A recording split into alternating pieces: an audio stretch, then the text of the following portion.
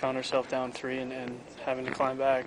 That being said, we did, and then I think we were a little rusty on the power play. We didn't really capitalize at all and create any momentum for our team. So that was obviously a turning point, and they get one halfway through the third to take over. Cam's as hard on himself as anybody. Obviously, just look at last game. For sometimes it's going to go one way, other nights it goes a different way.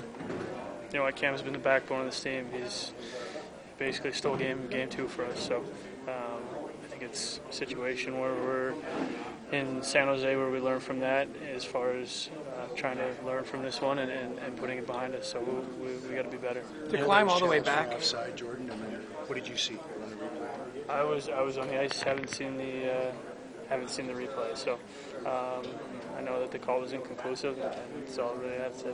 You had McDavid moved on to you guys' line for the bulk of that game. Were you frustrated you weren't able to produce a little bit more with him there, or how did you feel it went when you had him?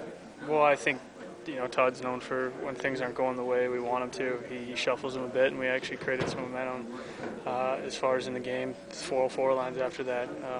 It was frustrating. We didn't capitalize any chance. Luch had a couple good looks, and Connor obviously got the 1-4-4. But I think the biggest thing is the other side of the puck. We got scored on twice at the end, and you can't have that. To climb all the way back. Read that, Jordan Eberle.